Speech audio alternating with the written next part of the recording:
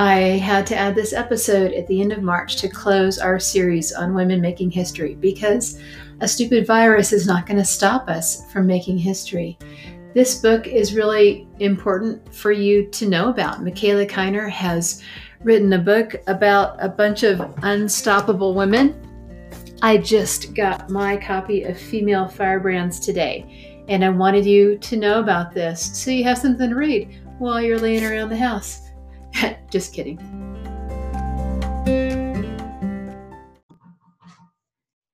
Well, the world is not going to stop for Michaela Kiner. We are moving ahead as working moms, talking about the book that she just launched in January called Female Firebrands. And if that doesn't fire up a woman, I don't know what does. And we were just talking about the fact that so many of the fabulous Women's History Month events have been shut down thanks to COVID-19. But we are unstoppable, aren't we? We're not gonna let a little virus keep us from doing the work of creating good in the world. So Michaela, give us the 411 on who you are as a native of Seattle. And gosh, you grew up on Capitol Hill. It sounds fantastic. Tell us what your background is and what inspired you to write this book. Well, thanks, Donna. Thank you for having me. And as I said when we started off, I'm just so glad that podcasts can still happen in the midst of all the in-person and other live events being closed, as well as all the restaurants and cafes are now takeout only in Seattle. Yeah. So it's an exciting time. Yeah, I'm a native Seattleite, as you said. I grew up on Capitol Hill, and that didn't used to be special, but after I went away to college and came back, it was kind of unique. And I noticed when I would introduce myself and say I'm from Seattle, and it was kind of like in New York, how no one's from New York, and people go, "Oh, really? You're from here?" And I was like, "Oh, I didn't know it was such a special thing, but now I know." Yeah, so that's where I started out. I spent a number of years in New York City and moved to San Diego after graduate school, but ended up coming back home to work for Microsoft when I finished graduate school.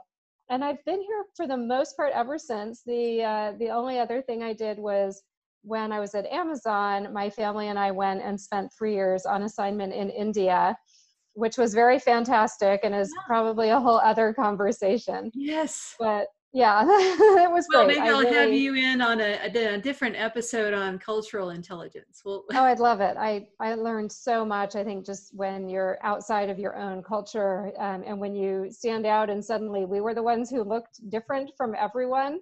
And the one thing I will share, when we moved back, my kids were 7 and 10 when we came back to the US, and we'd be on the road and they'd say, "Why isn't everyone looking at us and waving at us?" And I said, "Well, because here you look like everyone else," but they weren't accustomed to that. yeah. But I spent the majority of my professional career in human resources, and I always say I came by it honestly because both of my parents are employment attorneys on the plaintiff side. Wow. That means they're the ones who sue companies when things go wrong, including things like harassment and discrimination. So my career path wasn't linear; it wasn't all planned out, but I really did grow up at the dinner table hearing these conversations about the things that happen at work. And I know it planted a seed for me, just thinking there's got to be a better way where, people aren't behaving in that way and work is just a place where people can be happy and productive. So doing HR, I feel like I came full circle. That's great. Well, so you've been in HR, you grew up understanding that language, understanding what happens in the workplace, the kinds of things that require attorneys in the workplace. But I found in my coaching career that the management of people resources is changing, that the demands of the workplace are different than they used to be. What are you seeing in terms of a workforce demanding kind of different terms than they used to? I'm really encouraged by that. A lot of people give millennials a hard time, but there's also this big upside to millennials. The way I see it is they have their personal priorities, they demand flexibility and work-life balance, they want to work with mission and purpose. And I kind of just think, don't we all? I mean, isn't that what we That's all want exactly. at the core? exactly what I say. When I first wrote a book, that when the company I was working for, Center for Creative Leadership, put out a book on the millennials, I said, they don't want anything different than what I want. So the difference is in managing a workforce. We have to manage differently. We can't manage this emerging workforce according to the old hierarchical rules, right? That's right. That's right. And I think a lot of boomers who are maybe putting the millennials down, I always think, well, maybe the boomers are just envious because while they likely did want many of those same things, it wasn't encouraged. You did not ask for it. That would have been Yeah. seen as very entitled. Uh-huh. And you would just put your career first, put your, you should get promoted, you should advance, advance, advance. And a lot of people, you talk about coaching, a lot of people mid-late career or who are coming in for transition coaching, it's because often they were doing something that wasn't rewarding, wasn't fulfilling. They had really put a lot of personal passions Right. and interests and relationships aside. And that can lead to a lot of emptiness and a lot of other things later in life. So I'm a fan of the millennials to that extent. In terms of managing them, it's funny because I do a lot of work and talk a lot with working moms as well. And I always say what's good for moms is good for humans, which is, Yes. again, a bit of flexibility, maybe a little more remote work, not having to show up in the office every morning and stay until evening if that's not required to get your work done. Right. I think millennials are similar, and there's this extra layer. I'm in a co-working space, and in my previous co-working space, I had met a millennial guy who was a consultant, and he was telling me how he would speak to his boss, and he would say, I have these friendships and relationships and hobbies that are really important to me, and I know sometimes we have to work extra and pitch in, and I'm fine with that. But if it goes on too long and eats into my personal goals, then we're going to have a conversation. Yeah. There are people who see that as very entitled, but the flip side is I think that's really healthy. And, why should we let work take over from everything else that we do and all the other people who we care about? Yeah. Yeah. And when we can bring our whole life to work and our whole self, then we actually bring so much more to the table. Yeah. That's kind of a premise of the coaching program I teach. And the old it's now become cliche that employee engagement averages around 60 to 66%. It hasn't really moved in the past 5 years as far as I know. And my premise is that most people don't bring 100% to work because we're not nurturing the whole package. you know Yeah. Well, so it's an interesting time with talking about bringing your whole self, and with COVID-19, which has virtually, everybody who can that I know is working from home, is yeah. remote, is using video conferencing, and things happen. I was on a call today. I'm an advisor to a company. We were on our advisory board call. I wasn't muted. My daughter got a break from online school and ran through the house screaming. And I was like, oh, sorry, everyone, that's my teenager. But, you're hearing all these stories of kids wandering behind the camera and pets are showing up. Yeah. And it's bringing down some boundaries and barriers that are somewhat artificial Yeah. between work and home. And what I'm hearing from just leaders and peers is, wow, I'm getting a glimpse into people's lives. I've met all of their dogs for the first time, and I'm Right. just getting this better picture of who they are as humans. And I can only imagine that's good, and that's going to have positive results, and that I hope we don't forget how effective and productive we can be working from home, being flexible, because it's something that so many people want and need. And it's having these great benefits for the environment as well. Right. Absolutely. I'm glad you brought up pets because I used to, well, a lot of us at my former office used to say we were campaigning to allow dogs at work because of all of the benefits of having a dog in the room. And when they couldn't pass it because we had a dining room and it had to do more with food regulations and stuff. So I brought work home to the dog, and now I work at home. You see my office there.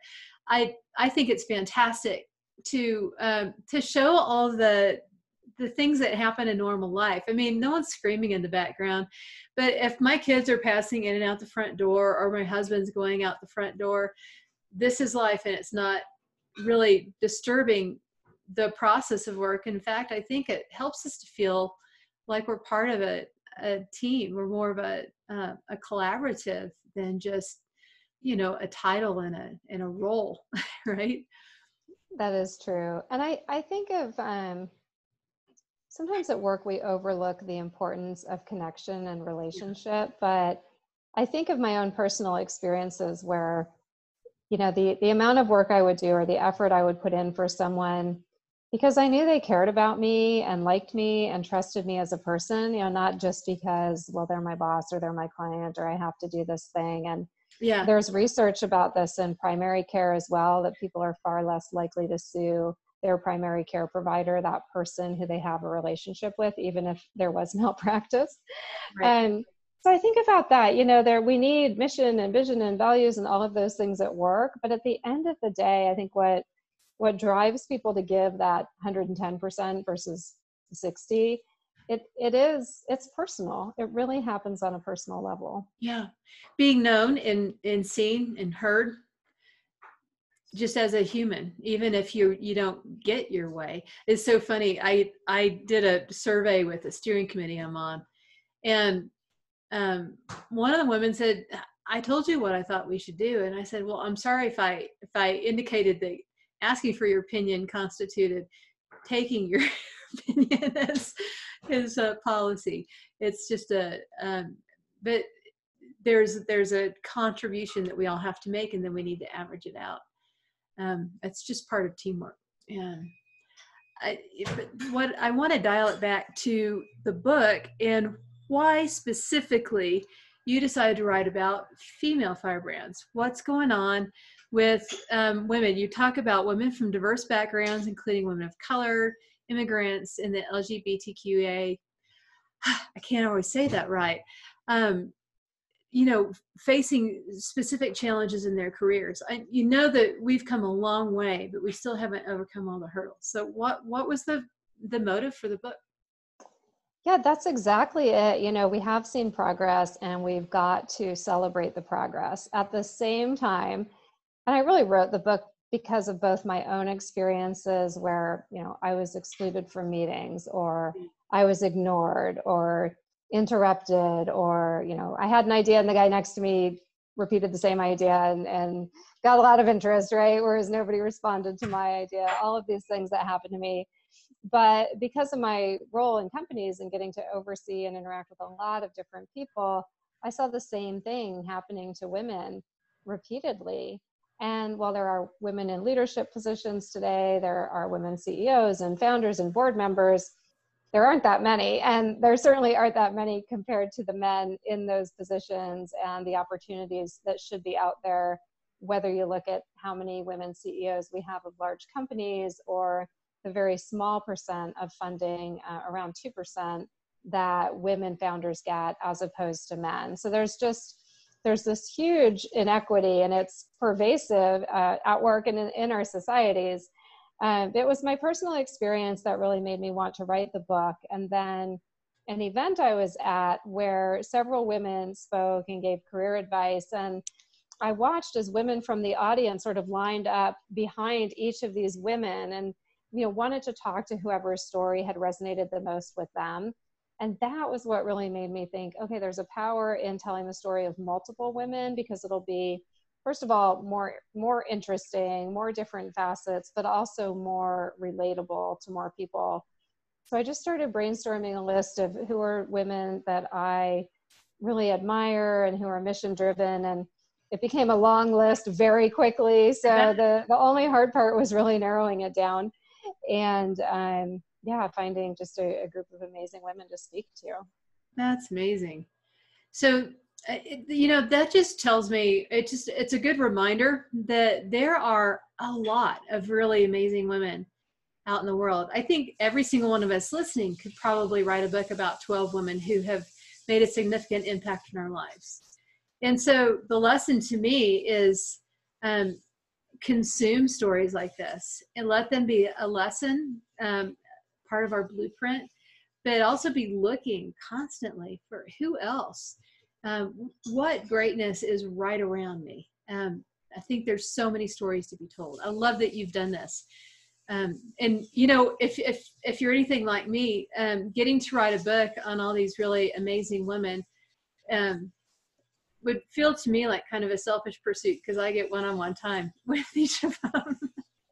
It was, it was such a great excuse to have an hour-long conversation with women, some of the women I knew, some I had just heard of, but also to talk about really deep topics that we don't always talk about. So even women I had known for years, we don't often sit down and say, well, how has money affected you? Or what's your Me Too story? What are challenges that you had to overcome at work? So they were fascinating conversations, and I enjoyed them so much. I just launched the podcast. So I just launched the Female Firebrands podcast, and episode 2 came out today, which is, again, selfishly because now I get to talk to more women, because as you're saying, there are hundreds. It's not just that there are the 13 I put in the book. And I'm already recording season 2 only because doing this has opened a door to meeting so many more incredible women who I didn't know before. And it's really fun, and it's really inspiring. Yep, I agree. Me too. I get more requests for podcast interviews than I can keep up with. And I end up like posting more than one a week because there's so many good stories to share. It's hard to harness that. Yeah, that's amazing. So congratulations on getting the podcast off the ground, the book. I think somebody in your email promised me a copy of the book. I hope she wasn't telling them. Oh my gosh, no, she will get it to you. Kylie is amazing. She loves sending out books. We've had a stash of books in the office, and we just love that people are interested, really, and we want to open up. I want to go back to the... Oh, go ahead. I want to go back to the firebrands for a minute, because I think you're right that as women, we hold this, really high standard, and we might not always see ourselves or our friends and colleagues as a firebrand. But this is one example. I was on a family vacation with another family and their children. And I knew the mom, but I didn't know her extremely well. And as we got to talking, she is a doctor. She works part-time in urgent care because it gives her a very flexible schedule. She has 3 children. 2 are adopted from India. 1 is adopted from China. And the more I get to know about this woman, I'm like, she's amazing. I mean, this would be an incredible woman to feature. And so it's not that you have to be a CEO, and you don't have to be Michelle Obama, Brene Brown, or Melinda Gates, to really be doing something amazing and have an incredible impact. Can you believe what you just did? You said Michelle Obama, Brene Brown, and Melinda Gates. And as a girl from Texas who feels like Brene is like my sister from another mister, I'm thinking, how did she never imagine 20 years ago that she would be listed in a sentence among those people? Yeah. Isn't that amazing what a woman can do, the influence a woman can have by taking an idea and putting it on a platform? Yeah. And I know that so many of us have those ideas. Thank you so much for sharing these stories. I can't wait to get a copy of my book. This is the kind of book I want on my shelf. My passion in life is promoting and empowering women, helping them to build the strategies to do things like write that book or start that business, whatever it is that's burning inside of you. I want to help to grease the skids to make that happen. So thanks for your part in bringing this to the table. I love that. The other side benefit that's been really fun, so having now written 1 book, which by no means makes me an expert, but what happens is I've gotten introduced especially to a number of women who are working on their first book. And so I'm at least a little bit further ahead in my journey than they are. Yeah. And I've met all of these really cool women authors who are working on their books. And, that's been so much fun too. I had a call with one woman today, and it just opens up all of these doors that you wouldn't even anticipate. Absolutely. Things will start to come together that you never anticipated or even imagined. And that's the fun thing about having this open mind and pulling together different resources, putting people on a platform. It's fun. So now we have the ultra most important question at the end of the day, when you're finished doing awesome things for companies and finished telling women's stories. What bottle of wine do you open at home? I think I saw a picture of a couple of them. A Malbec? I loved that question. And I can tell you, I used to drink a lot more bottles of wine when I was a little bit younger. But there's a story behind both of these. I couldn't choose one. I had to choose two. The first one was a Malbec. And an Amazon colleague and I, several years ago, somehow stumbled on a bottle of Malbec, and we loved it. We just thought it was the best thing in the world. And it got to be this thing where every time she and I got together, we would have our bottle of Malbec. And I spent the 3 years in India. Well, in India, you can't get as many different wines and liquors and et cetera. And wine, it's not big there like it is here. So this colleague was traveling on business. She was coming to India to do some manager training. And would you believe she brought a bottle of that Malbec all the way from Seattle, and we got to share it together in India, which was really special. Nice. So that was one of mine. It's a local one that I prefer from the Columbia Valley.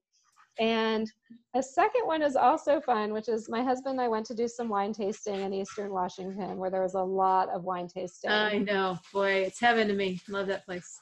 It's such a great, whenever we're all allowed to go out again, you should all go wine tasting in Eastern Washington. I will. But my husband and I stumbled on Trevery Cellars, which it's everything sparkling.